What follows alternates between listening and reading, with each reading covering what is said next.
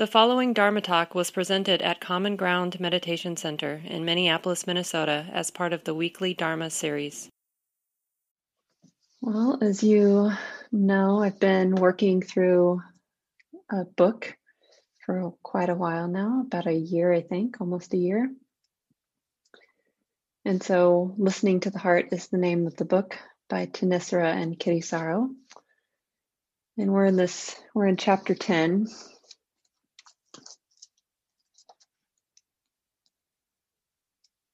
Chapter 11, actually. This chapter is called Radical Reflection.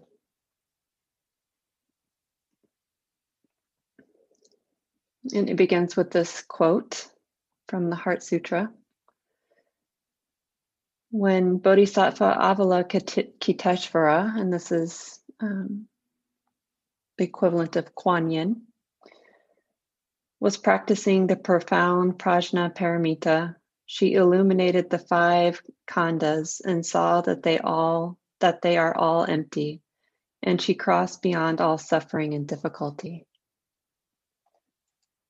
So I'd like to talk a little bit about the 5 khandhas tonight.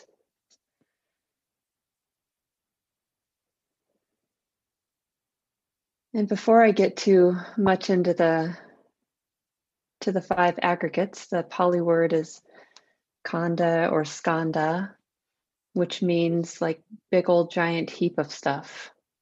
It probably is a little more, there's more depth to it than that. But that is a common translation of khandha, like a heap. And so these khandhas are a way of describing this experience that we're having as humans. And also the way that we sort of misperceive what's going on here and how that misperception leads to all kinds of problems for us. And so learning this important and sophisticated, one of the most sophisticated maps of the Buddhist teachings can be really empowering and useful to us.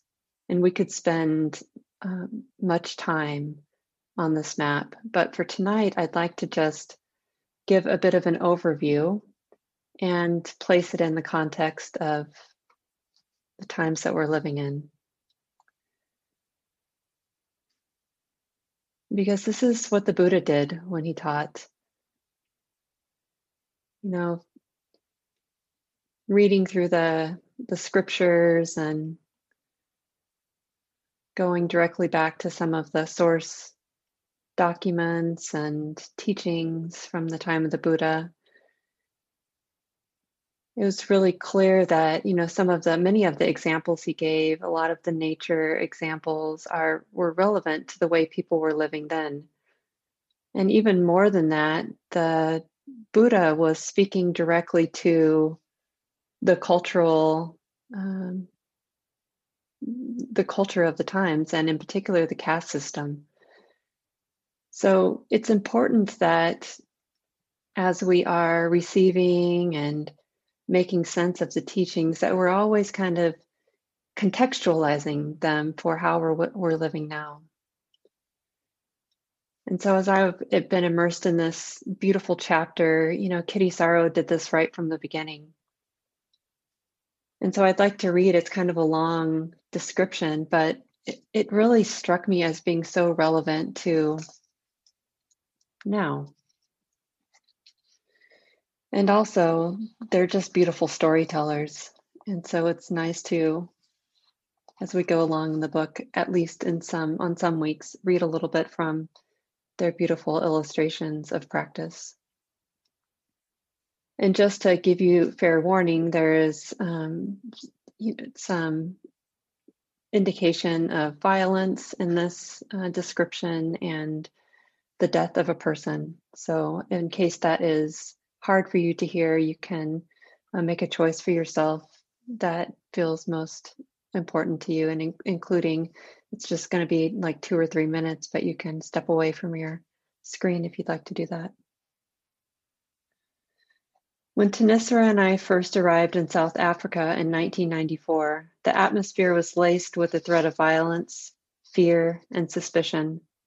It was a society that was still very segregated in spite of the tremendous victory over apartheid. During our first teaching engagement in Johannesburg, a member of a small meditation group showed us around. At one point, she opened her bag and showed us her gun as nonchalantly as if she were pointing out her lipstick. Certainly, we weren't in the monastery anymore. Over the next few years, we heard numerous stories of hijackings, murder, and rape. We visited affluent white people who lived within barred windows, high electrified walls, and alarmed houses. While in contrast, we saw that the rural Black African communities were extremely impoverished, under-resourced, and marginalized. Basically, we had arrived into a deeply traumatized situation, the shock of which was strangely muted by the accepted normalcy of it all. Over our initial years of teaching Dharma, it became clear that in spite of the truly heroic act of overcoming apartheid, the psychological wounds would be much harder to overcome. Early on at Dharmagiri, not long after the land was acquired in January 1995, a Zulu family, a mother called Angel and her 3 sons, who were refugees of political violence, took up residence in the empty gatehouse. They stayed for 8 years. We supported each of the children through schooling and various trainings. However, each was overwhelmed by the challenges of a deeply unequal society. Staying in school and finding jobs in an area that had 80% unemployment was a never-ending impossibility. The youngest son, who liked to use his English name Sydney, had patiently met one challenge after another until he managed to secure a coveted position in the police force. It was his dream come true. Sydney threw himself into his training. He was strong, principled, and full of ideals of youth. On his home visits, by then he considered us white parental figures, he talked of being trained in the use of guns and of harrowing car chases on the tail of hijacked cars. The last time we spoke to Sydney, he was full of self-respect and hope. We had helped him build his own small house, and he was ready to fully enter the responsibilities of manhood. However, it was not to be. At the age of 24, he was shot in the head while in the line of duty, chasing a gang of robbers in a local township. The loss of Sydney hit us hard. Unfortunately, his murder was only part of the daily toll of early death, AIDS, racism, denial, and fractured relationships that we encountered in South Africa. It has never been an easy environment within which to plant the seeds of the Dharma. We met one challenging crisis after another. Eventually, however, when the abusive and highly racially divisive behavior of someone we trusted embroiled us in a highly conflicted situation, we suddenly found ourselves isolated. It was time to take a breather. A friend who was a close disciple of Master Hua advised, when it was too dangerous for the ancients to practice in a new place, they withdrew and went into long retreat.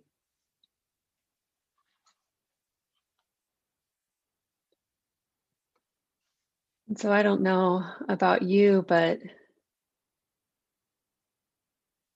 I just really appreciate hearing the real life difficulties in a place like South Africa.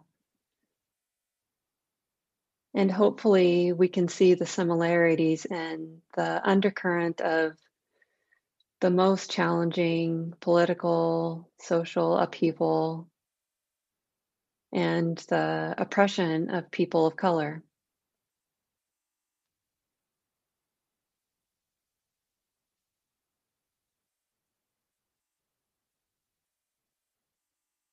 And I was reminded that, in these really important moments, we can kind of find ourselves in these very difficult places in our own hearts and our families and our lives. And it can be easy to feel like, wow, this is unbearable. This complexity is unbearable. The challenges seem unbearable. And yet to remember that this is really the place where practice begins, right in the middle of all the complexity, with the conditions as they are, with tragic loss and extreme circumstances, that somehow there is this connection or this capacity to find freedom, to look for freedom, to search for freedom, for this heart to feel the possibility of peace, even if it means that in moments we do what we need to do to take care of ourselves.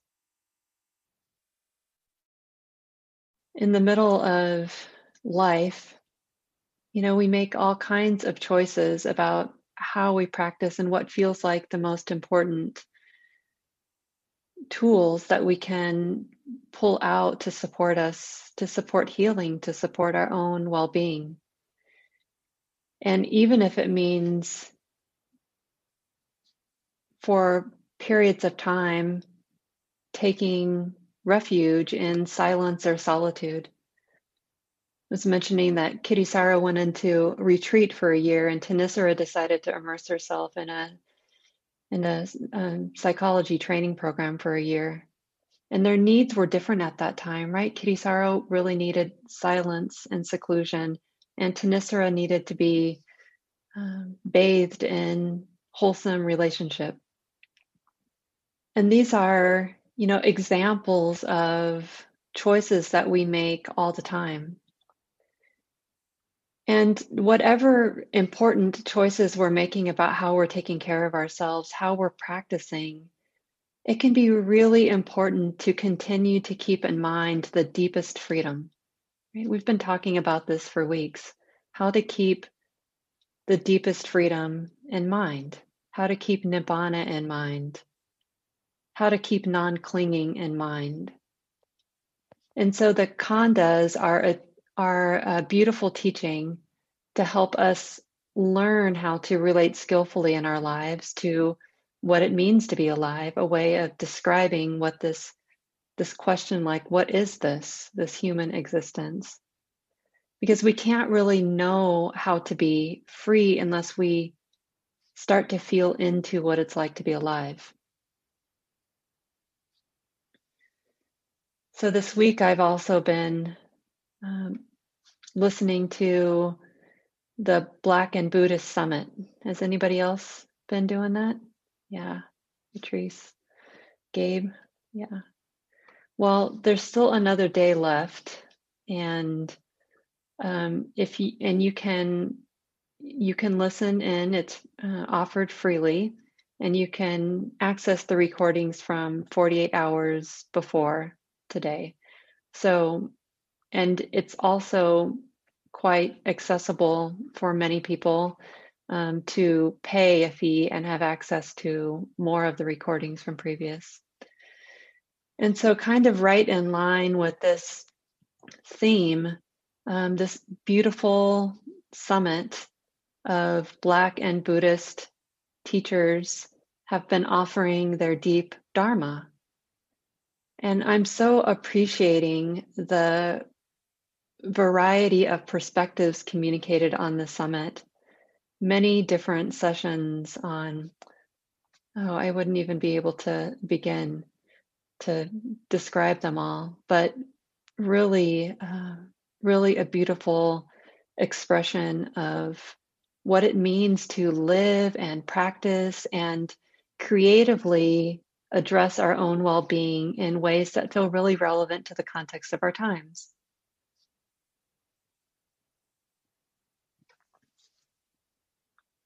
So this kind of at the root of all this is this question about how we live in the middle of all of this, how we wake up in the middle of all of this. And we can find some really important psychological strategies in the Buddhist teachings and attitude and practices that help us really clarify and purify our attitude of mind that we bring into all of our activities of daily life. And yet it feels equally as important to really understand the depth of the teachings. Like, where is it? What is the possibility here? Is it just a slight decrease in anxiety, or learning how to do less harm in my relationships? Which, if that's all we did with practice, would still be a beautiful contribution to our life. But in addition to some like psychological support that we might get from meditation practice or mindfulness practice, there is this deep possibility of complete freedom. And that doesn't mean extracting ourselves from the complexity of life, right? It doesn't mean doing that. It means, like, right here in the middle, in the context of our shared humanity, in the context of all of our broken social systems, then we actually learn how to feel into those questions. Like, how is it that we can be free in the middle of this messy mind, in the middle of this anxiety that doesn't seem to want to lift, in the middle of all this injustice? What is the Dharma? What does the Dharma tell us about how to do that? And if I had one straightforward answer, I'd just say it, but I don't. But the beauty of it is that it requires our creativity. It requires us to learn how to trust ourselves. We have to know ourselves so that we can trust what's needed right now, right? And that will be different for each of us.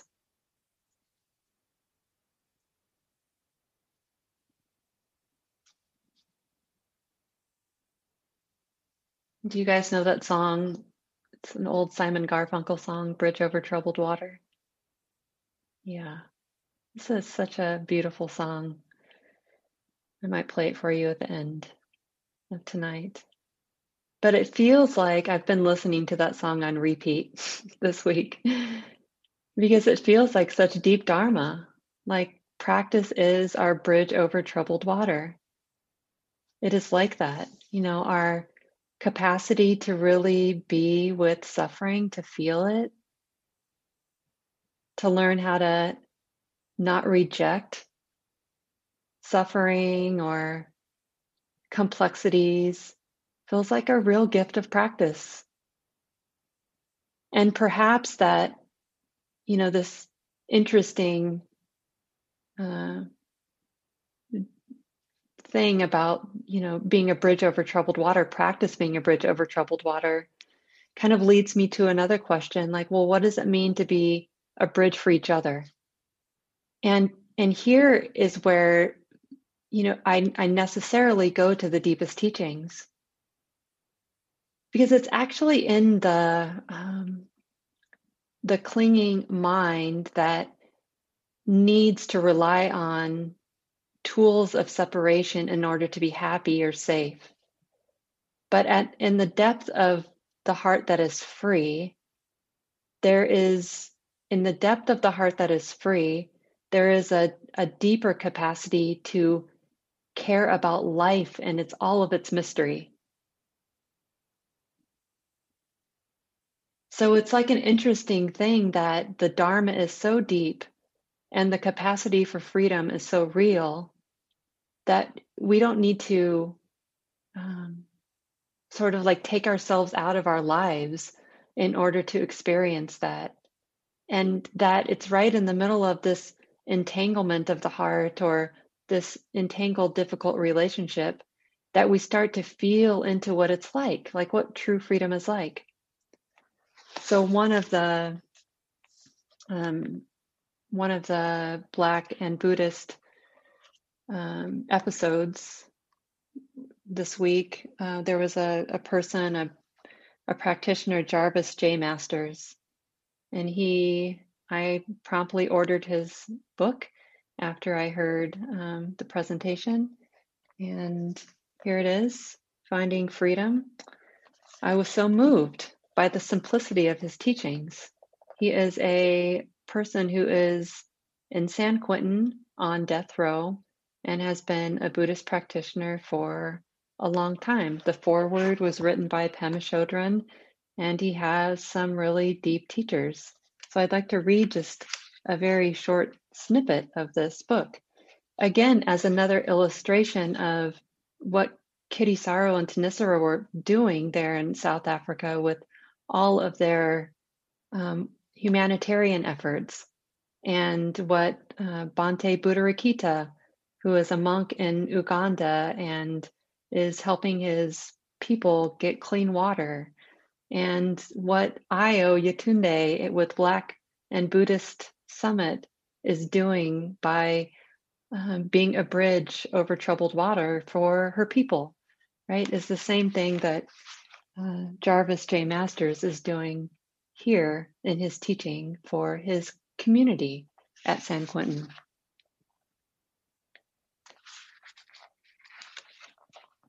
Which is looking for the deepest place of freedom right in the middle of life.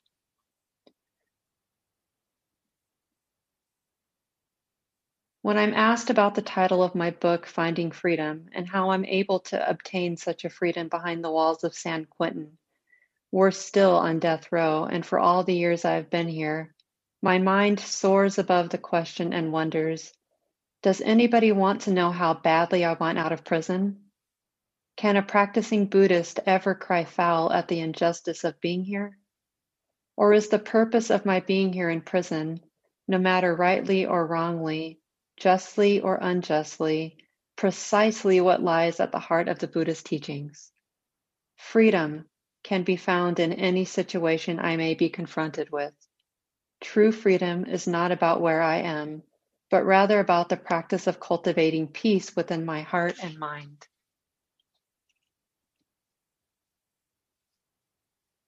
I mean, if Jarvis can do it in San Quentin, we certainly have a fighting chance of doing it here with the privileges of not being behind bars.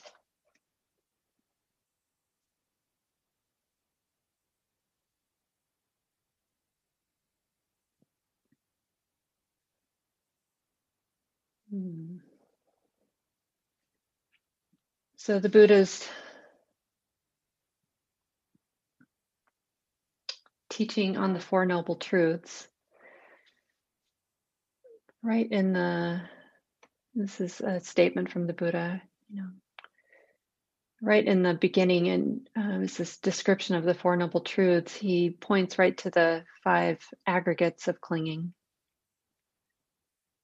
He says, now this is the noble truth of dukkha. Right? Dukkha is suffering or unsatisfactoriness of life.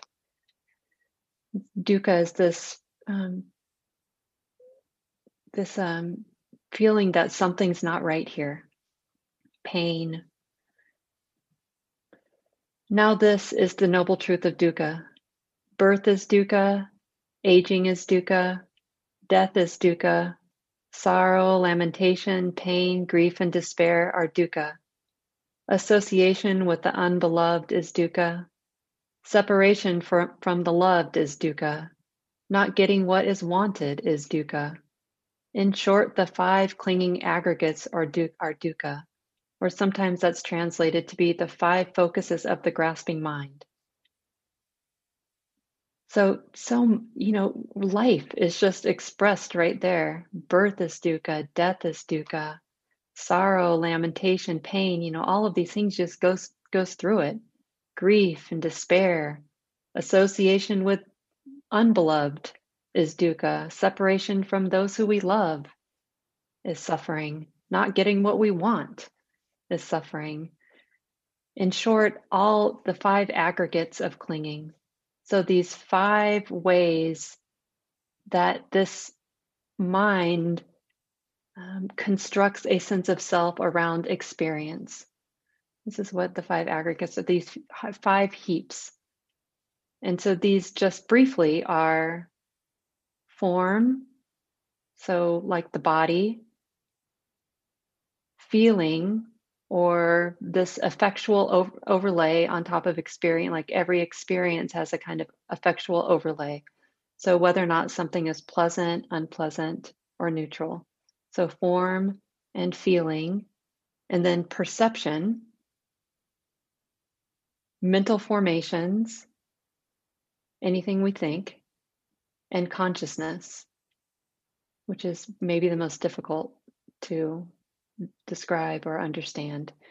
So form, feeling, perception, mental formations, and consciousness. These are the 5 aggregates of clinging, or the 5 ways that the Buddha kind of describes this experience of living, right?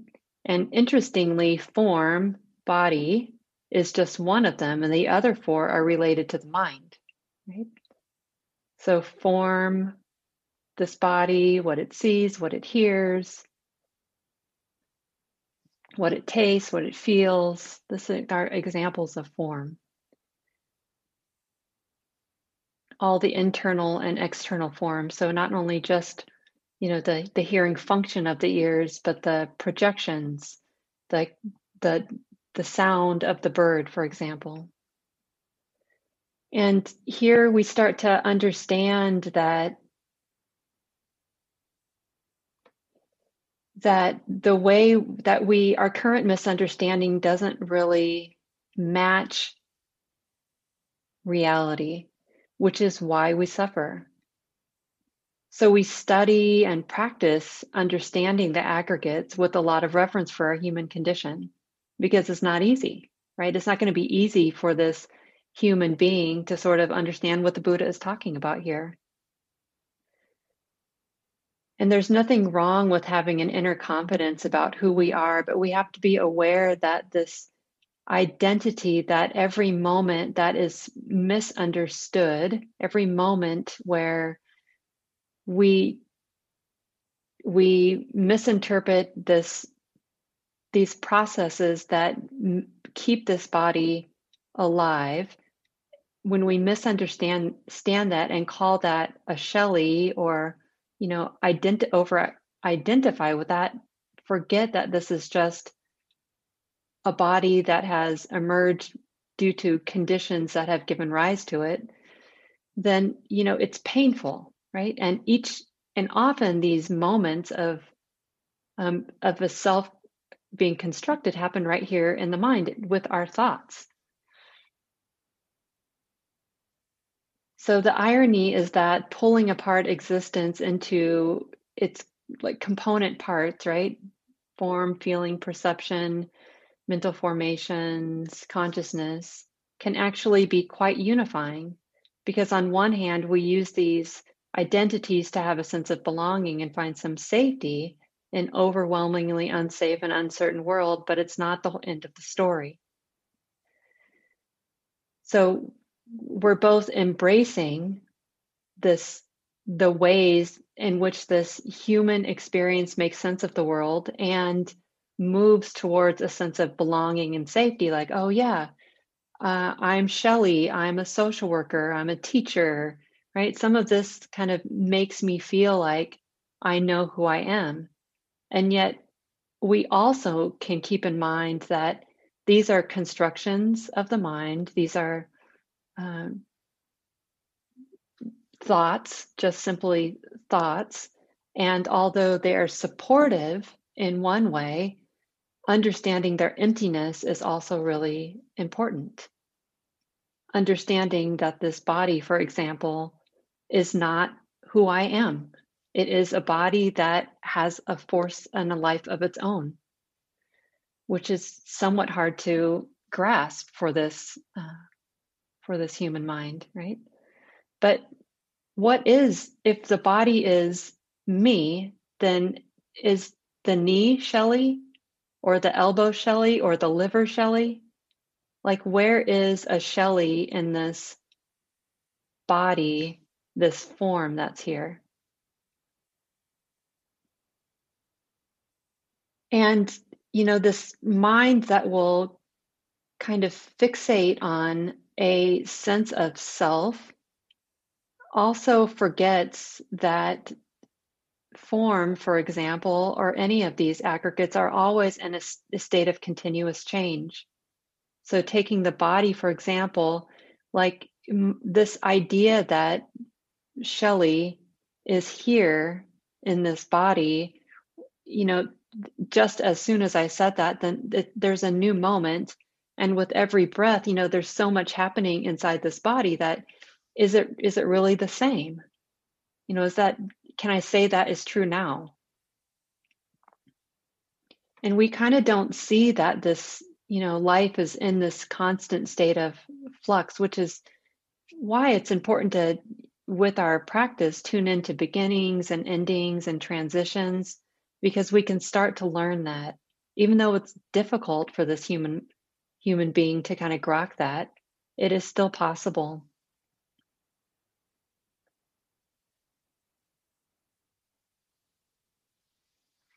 My nephew has a new girlfriend,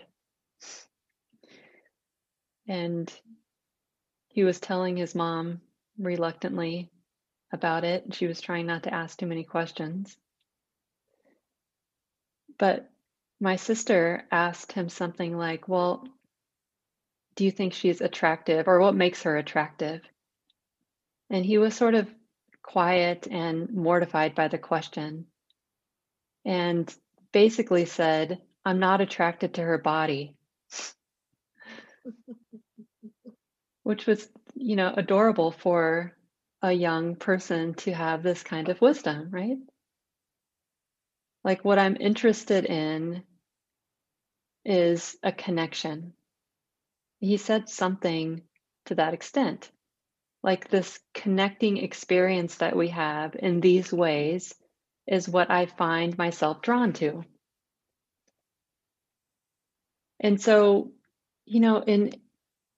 in all kinds of really ordinary ways, we can start to feel into the fragility of these constructions that we have around who I am. Like, I am this body, or these superficial kind of ways in which we move through the world. And yet, and be able to look for something deeper, like true connection. What does it mean to be truly connected? What does it mean to be truly connected here? And what does it mean to be connected in this interdependent way with other beings? And so it's here that even in this ordinary moments of like attraction and growing up, do we find some seed of the deepest freedom?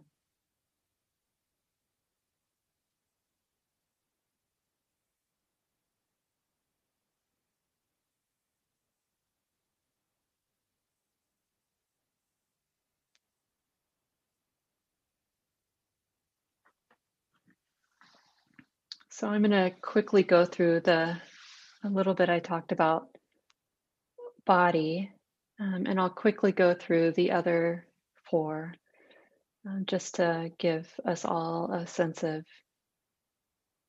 what they're pointing to. So the 5 aggregates: form. The second one is feeling. So this kind of every experience comes with this. We often don't notice it, but there's this very basic way that we that it shapes clinging, right? This noticing, and when we can learn to tune in this way, we can start to see how vacant it actually is of substance. So all of the time we are navigating and negotiating in this realm. So with pleasant experience, with unpleasant experience, and with experience that's neither pleasant or unpleasant, what we might call neutral. So, and this is kind of at the heart of what we can see in practice, that which is pleasant, we want more of; that which is unpleasant, we try to get away from; and often that which is neutral, we ignore. And so as we start to tune in this way to feeling, to pleasant, we can notice like, oh, what is this? What is happening here? Why is it that I keep doing this behavior? Last night, actually 2 nights ago, both of my pets had a rough night. They were sick. And I don't know if it was coincidence. They're both feeling better today, it seems. But it was a pretty sleepless night for me attending to them because they were up and doing what sick pets do, throwing up and stuff like this. And I was just used it as an opportunity to practice. I mean, I'm human. And so I wasn't happy about being up almost every hour throughout the night. And once I tuned into like this mind that was, that it didn't help to actually be cranky about it. So that's the first reality. And then the second was an inquiry about what is actually going on here. And what I noticed pretty quickly is that, cleaning up vomit was not actually a problem. What was the problem was all of the looping thoughts that I was being seduced by about how awful this is and how terrible and how poor me that I have to be up at 2 a.m. doing this, right? And whatever else was going there. But it was this, noticing like, okay, this is like the smell is not great. It's kind of unpleasant, but it's not, terrible, just slightly unpleasant. And then there's this interest or this instinct to want to get away from it, right?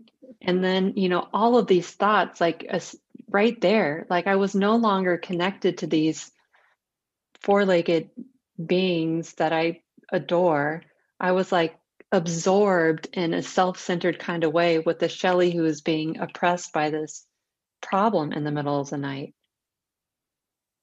So we can kind of see that the way when we forget, just like I did, to notice that there's an unpleasant experience here and there's a relationship to that, a not wanting it, a pushing it away, that kind of it sets everything off, right? This is one of the aggregates set everything off. Clinging to the aggregates set off a whole system of suffering, right?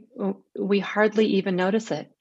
But just tuning into that very basic unpleasantness that was there allowed a lot more space and freedom.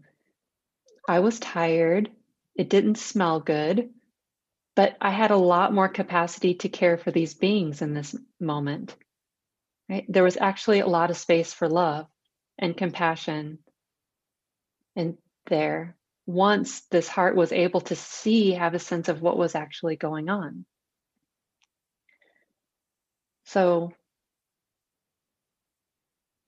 trying to hold on to pleasant experience, trying to push away unpleasant experience, and just ignoring what is neutral is one of the ways that we cling to and experience and construct a sense of self right there, right here in real time.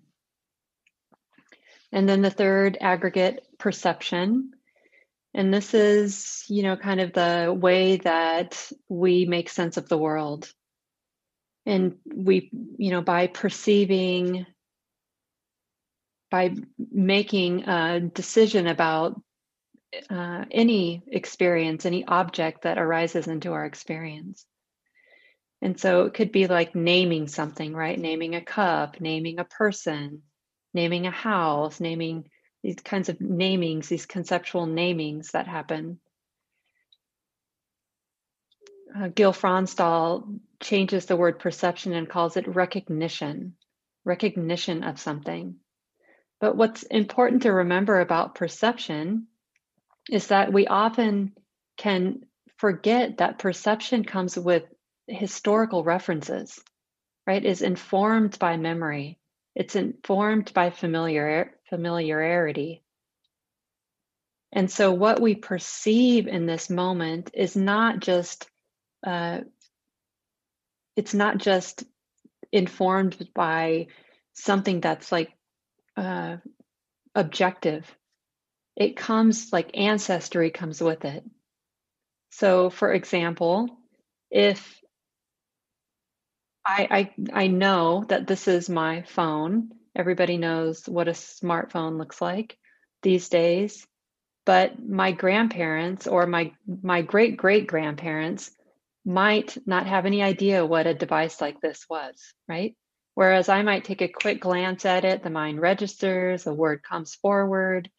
This is a quick perception, and I have this view that it might be an objective perception, but it's actually not, right? Because it is informed by context and time and might not be the same for everyone.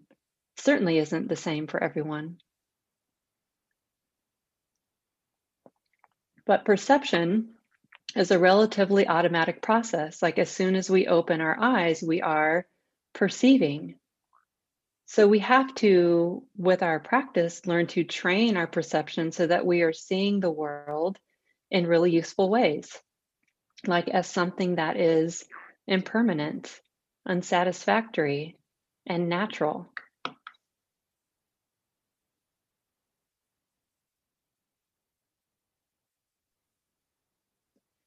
And these kinds of perceptions are onward leading. They lead us to the deepest source of freedom beyond what is contextualized to the times.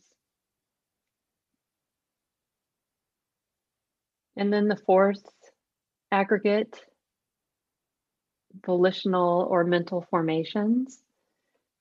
You can summarize this one as like all of the kinds of thought. So thinking, emotion, feelings like guilt or sadness, thoughts, ideas, opinions, prejudices, compulsions, decisions that are activated by something. So all these kinds of mental formations that come to the fore and that inspire some kind of response. And these kind of volitions, intentions even, can be skillful and unskillful. So we get good at knowing them and naming them, noticing them, so that we can learn how to cultivate intentions that are skillful and notice and not react to intentions that are unskillful. And intentions are always guiding us. We just almost so often, we just don't even notice them. So, with every action that we take, every time we move our body, every time we make a decision, there is an intention that preceded that we almost always miss. And these are the kinds of karmic seeds that we're planting all of the time, right? These habits, where habits of mind are created. So when we can learn how to recognize our intentions that arise, we can actually learn how to make choices about our response and that aren't completely dependent on the reactivity of the mind. And then the fifth aggregate, this aggregate called consciousness. And one of my teachers said that consciousness is dumb. It's just like really, but it's actually so much more than it's yes, it's a yes and, right? So I'm not going to go too much into consciousness, but we can think about consciousness as this really raw yes, like the mind's online, right? Like alive, awake, conscious. But if you ask a lot of different people what consciousness is, you're going to get a lot of different answers, so the Buddhist teachings on consciousness are a bit more challenging and complicated than that, but just as a quick overview. Okay. So what does this mean? What does this mean? So often in the, back to kind of where we started, it's our responsibility to to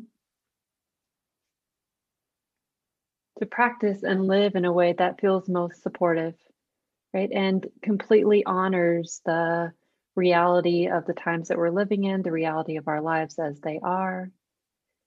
And, often I can feel like, well, there's just, not an easy way out of this mess called suffering. And so this capacity that we have to really explore and to surrender, we hear this word all the time. Teachers say this, like surrender to the truth, surrender to the reality, surrender to the way things are, right? When we can do that, we, in the deepest way possible, we find that we find what Jarvis Masters found in his own practice, that even when things are crazy messy, there is this possibility of freedom. How do we know? How do we find that potential to not cling right in the middle of things? And he goes through, I haven't read the whole book, maybe just a third of it, but he really gives it to us straight. It's not easy. There's a lot of, it's loud. There's a lot of violence. There's a lot of unpleasantness. There's fear. That comes up all the time. But like he said, I'll just read.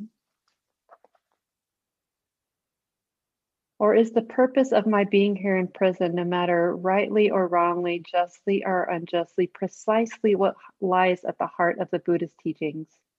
Freedom can be found in any situation I may be confronted with. True freedom is not about where I am, but rather about the practice of cultivating peace within my heart and mind.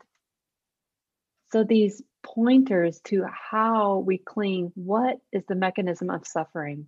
Oh, right here in the moment of perception. Oh, right here in taking this body so personally. Oh, right here in forgetting that there is a pleasant or unpleasantness that is propelling this whole thing forward. Right here in these moments where we find that the lack of freedom is birthed. And it's when we can start to see this, then we can start to understand more deeply and stay connected to that, what Kitisaro calls source, this potential, this possibility, this capacity that we all have for waking up. This talk, like all programs at Common Ground, is offered freely in the spirit of generosity. To learn more about Common Ground and its programs, or if you would like to donate, please visit our website, www.commongroundmeditation.org.